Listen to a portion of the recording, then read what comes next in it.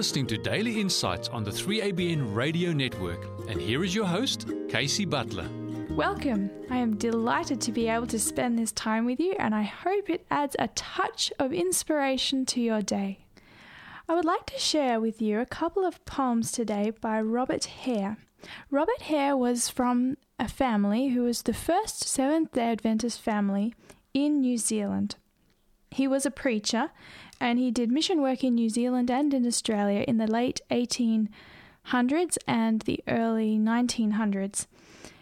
And he also was a poet, and his first poem he published when he was 21, and it was published in a newspaper in Auckland in 1875. And I would like to share it with you. It's called Lean Hard. Often the heart is weary, the spirit crushed and low. Often the way is dreary, we feel compelled to go. Often our footsteps falter, overcome by crowding fears. Earth's fickle friendships alter and pave life's path with tears. But through them comes a calling, by silent grief overheard, like angel voices falling. Lean, weary child, lean hard. So it's just a short poem, but I believe it has a powerful message. When we have those challenging experiences of life, the times when we feel like it's all too much and we just can't go on, and we feel weary and worn, there is a calling to lean hard on a power that is greater than our own. And you know, this reminds me of a text in Isaiah. Isaiah chapter 40, verse 28 through to 31 says, "Hast thou not known, hast thou not heard, that the everlasting God, the Lord, the Creator of the ends of the earth, fainteth not, neither is weary? There is no searching of his understanding. He giveth power to the faint, and to them that have no might he increaseth strength. Even the youth shall faint and be weary, and the young men shall utterly fall. But they that wait upon the Lord shall renew their strength. They shall mount up with wings as eagles. They shall run and not be weary, and they shall walk and not faint." And so when there are times in our lives where we just feel like we can't go on, it's too much for us, things happen, and we just can't handle it, we have this promise in the Bible calling us to depend on God and lean on Him, and He will give us strength that we do not have. And I want to share with you now a song about this. It's called Wings as Eagles, and no doubt the composer of the piece had this promise from the Bible in mind. So I hope you're encouraged as you listen to it now. When the race still lies before me, and the wind is blowing strong, when the witnesses surround me, and my strength is almost gone, when the valley plunges deeper, and life shatters all my dreams, then I lift my voice to Jesus, and He gives my spirit wings. God gives wings as eagles. God gives wings to fly and strength to rise above. God gives wings as eagles. When my feet begin to stumble and my dreams begin to crumble, I'm above on eagle's wings.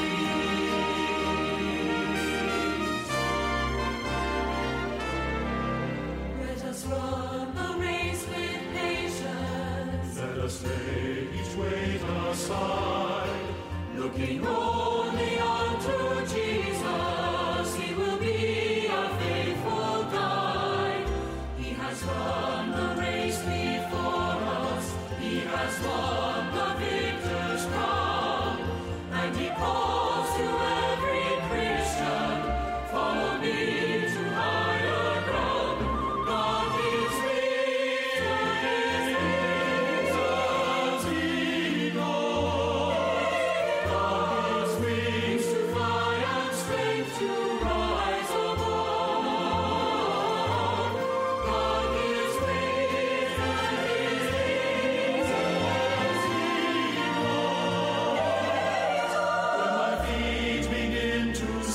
woe, and my dreams begin to crumble. I mount up on eagle's wings. I mount up on eagle's wings. Eagle's wings. I mount up on eagle's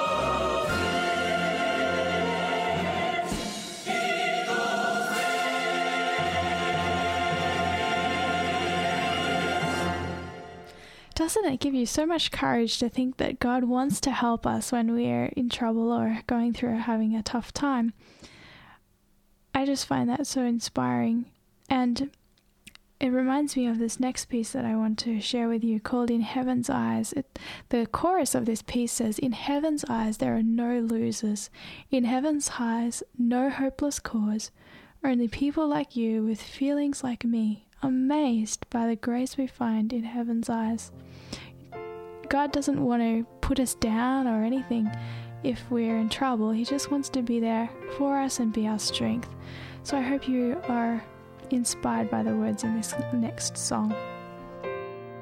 A fervent prayer rose up to heaven. A fragile soul was losing ground, sorting through the earthly babble. Heaven heard the sound.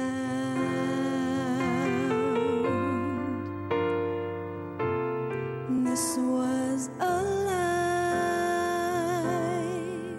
of no distinction, no successes,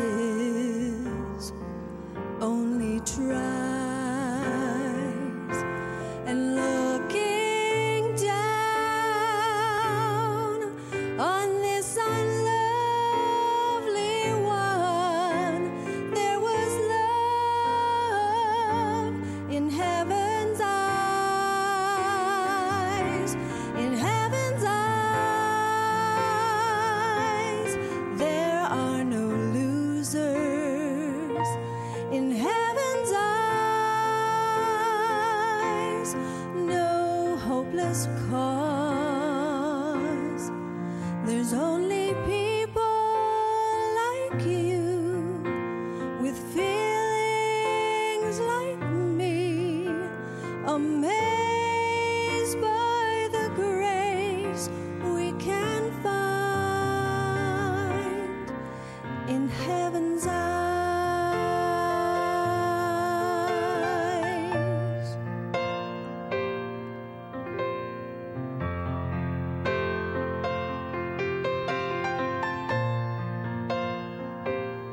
The orphan child, the wayward father, the homeless traveler in the rain. When life goes by and no one bothers, heaven feels the pain. Looking down, God sees each heartache, knows each sorrow, hears each cry. And looking up, we'll see compassion's fire ablaze in heaven's eyes. In heaven's eyes, there are no losers. In heaven's eyes,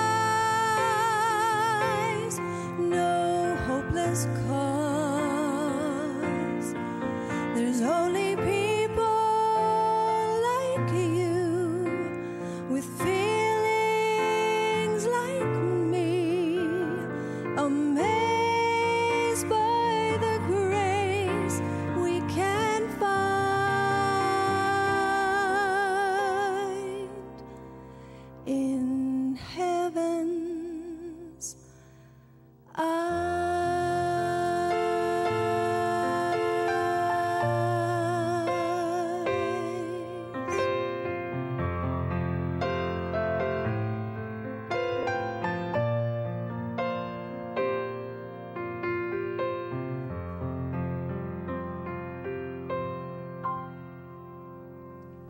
You know, sometimes we might wonder why things happen the way they do, you know, when life doesn't seem to go as planned and it's like everything's falling apart around us. And I'd like to share with you a second of Robert Hare's poems now, which sort of hints on an answer to that question. It's called Life's Crooked Things. And he writes, "Some things in life are very strange, at least that's how they seem. They meet us often unawares, just like a romance dream. But 2 and 2 make 4, you know, when added on the slate, and just as true, life's crooked things are sent to keep us straight. Why should these crooked things conspire to strike discordant keys that leave us pensive in the shade or weeping on our knees? Their jargon rings in every song, their minors touch our life, and make the peaceful calm we love a troubled scene of strife. In heaven's own light our gain and lost, adjusted, will appear. A halo round its cross will shine, and o'er its pain and fear, resplendent in a deathless gleam, and far above all hate, we'll read, 'The crooked things of life were sent to keep us straight.'" And that is a powerful message, isn't it? So often the things that challenge us most actually highlight some of the roughness in our characters and show us and help us become aware of the things we need to improve on, or even just help us to stay where we need to be in relation to God and heading in the direction that He would have us to go. So that's a powerful message to keep in mind. The crooked things of life were sent to keep us straight. So I want to share with you now another song, and it's kind of running along this theme. It's called The Refiner's Fire, and it's sung by Christian Berdal. There burns a fire of sacred heat, white hot with holy flame, and all who dare pass through its blaze will not emerge the same. Some as bronze and some as silver, some as gold, then with great skill all are hammered by their sufferings on the anvil of His will. The refiner's fire has now become my sole desire, purged and cleansed and purified, that the Lord be glorified. He is consuming my soul, refining me, making me whole.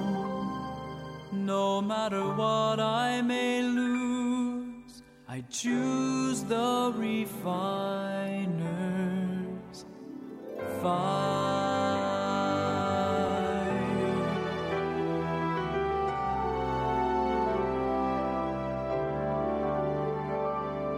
I'm learning now to trust His touch, to crave the fire's embrace.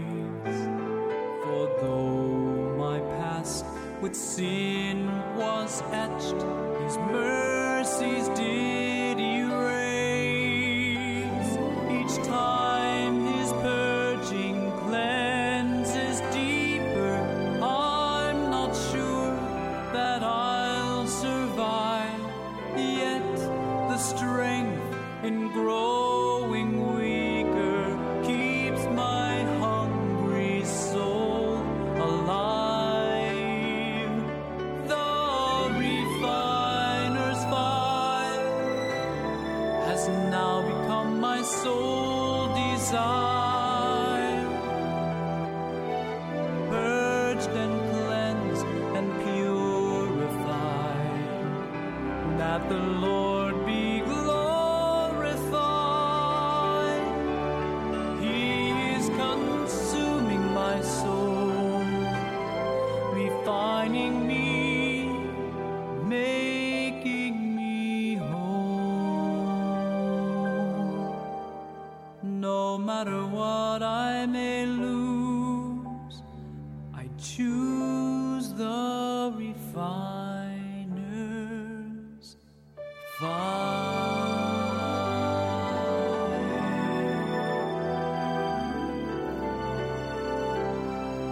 I choose the refiner's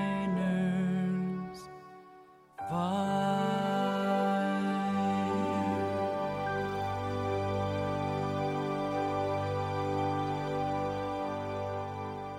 You know, the thought that trials and hard things in life can be used to accomplish a greater purpose gives a lot more encouragement to us when we're in the midst of challenging circumstances.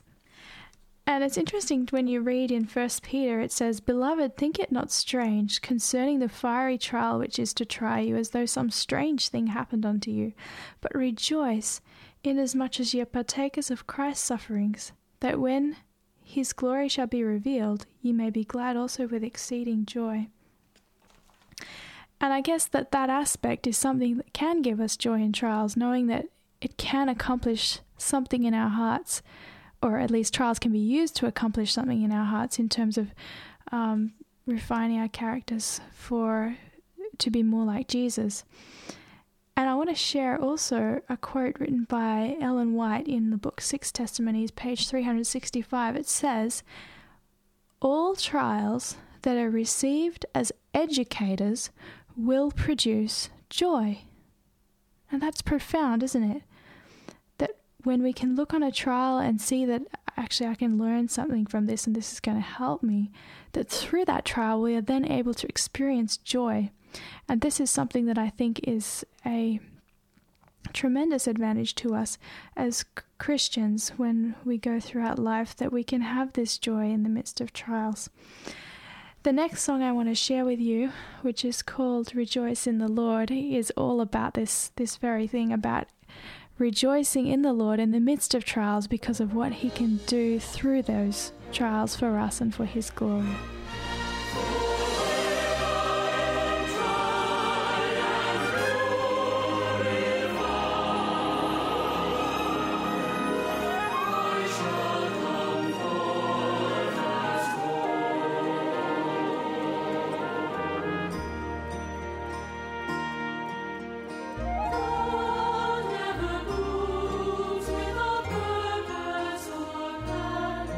When trying is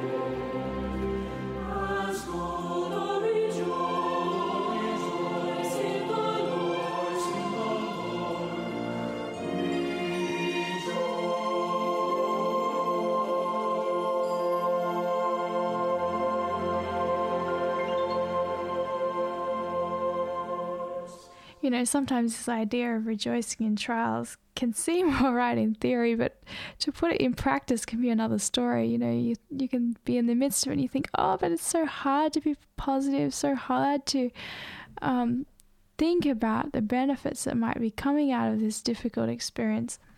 And that's true. It can be definitely hard. But I want to suggest something that may even help, and that is to sing.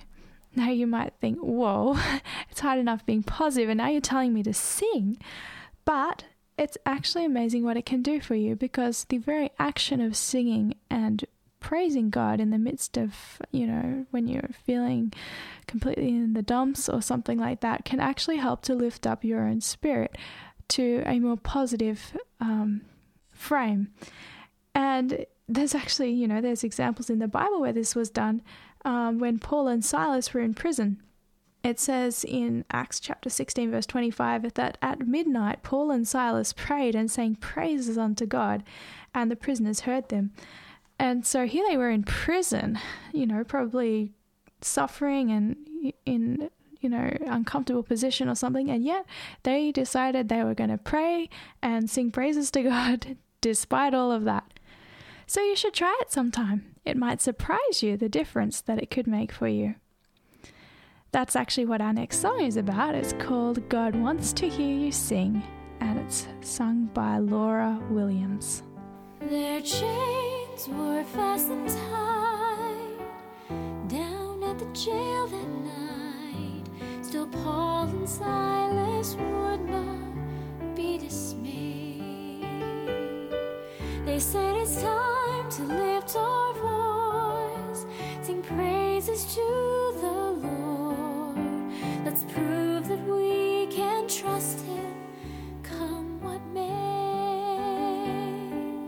God wants to hear you sing when the waves are crashing around you, when the fiery darts surround you, when despair is all you see. God wants to hear your voice when the wisest man has spoken and says your circumstances as hopeless as can be. That's when God wants to hear you sing. He loves to hear our praise on our cheerful days, when the pleasant times outweigh the bad by far. But when suffering comes along and we still sing Him songs, that is when we bless the Father's heart. God wants to hear you sing when the waves are crashing around you, when the fiery darts surround you, when despair is all you see. God wants to hear your voice when the wisest man has spoken, says your circumstances as hopeless as can be. That's when God wants to hear you sing. God wants to hear you sing when the waves are crashing around you, when the fiery darts surround you, when despair is all you see. God wants to hear your voice when the wisest man has spoken and says your circumstances as hopeless as can be. That's when God wants to hear you sing. That's when God wants to hear you sing.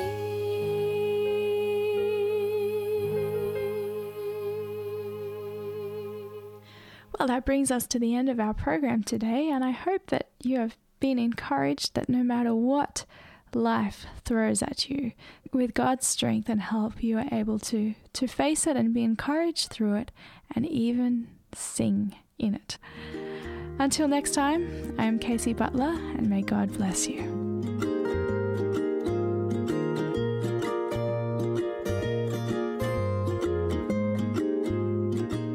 You've been listening to a production of 3ABN Australia Radio.